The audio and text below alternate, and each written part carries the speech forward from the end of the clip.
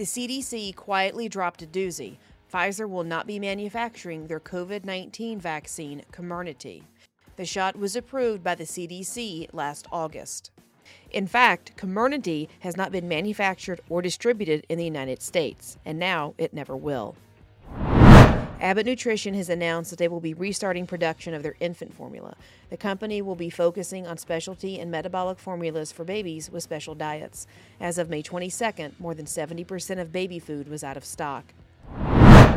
Nearly 7 million Ukrainians have fled their country since the Russian invasion began. More than half of the migrants have escaped into Poland. Meanwhile, more than 2 million people have returned to Ukraine.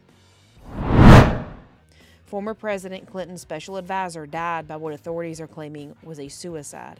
He was found hanging from a tree with a shotgun blast to his chest. Mark Middleton was also responsible for admitting Jeffrey Epstein into the White House 7 times. The family has filed an injunction to prevent footage and other content from leaking out, claiming it would lead to, quote, unsubstantiated conspiracy theories.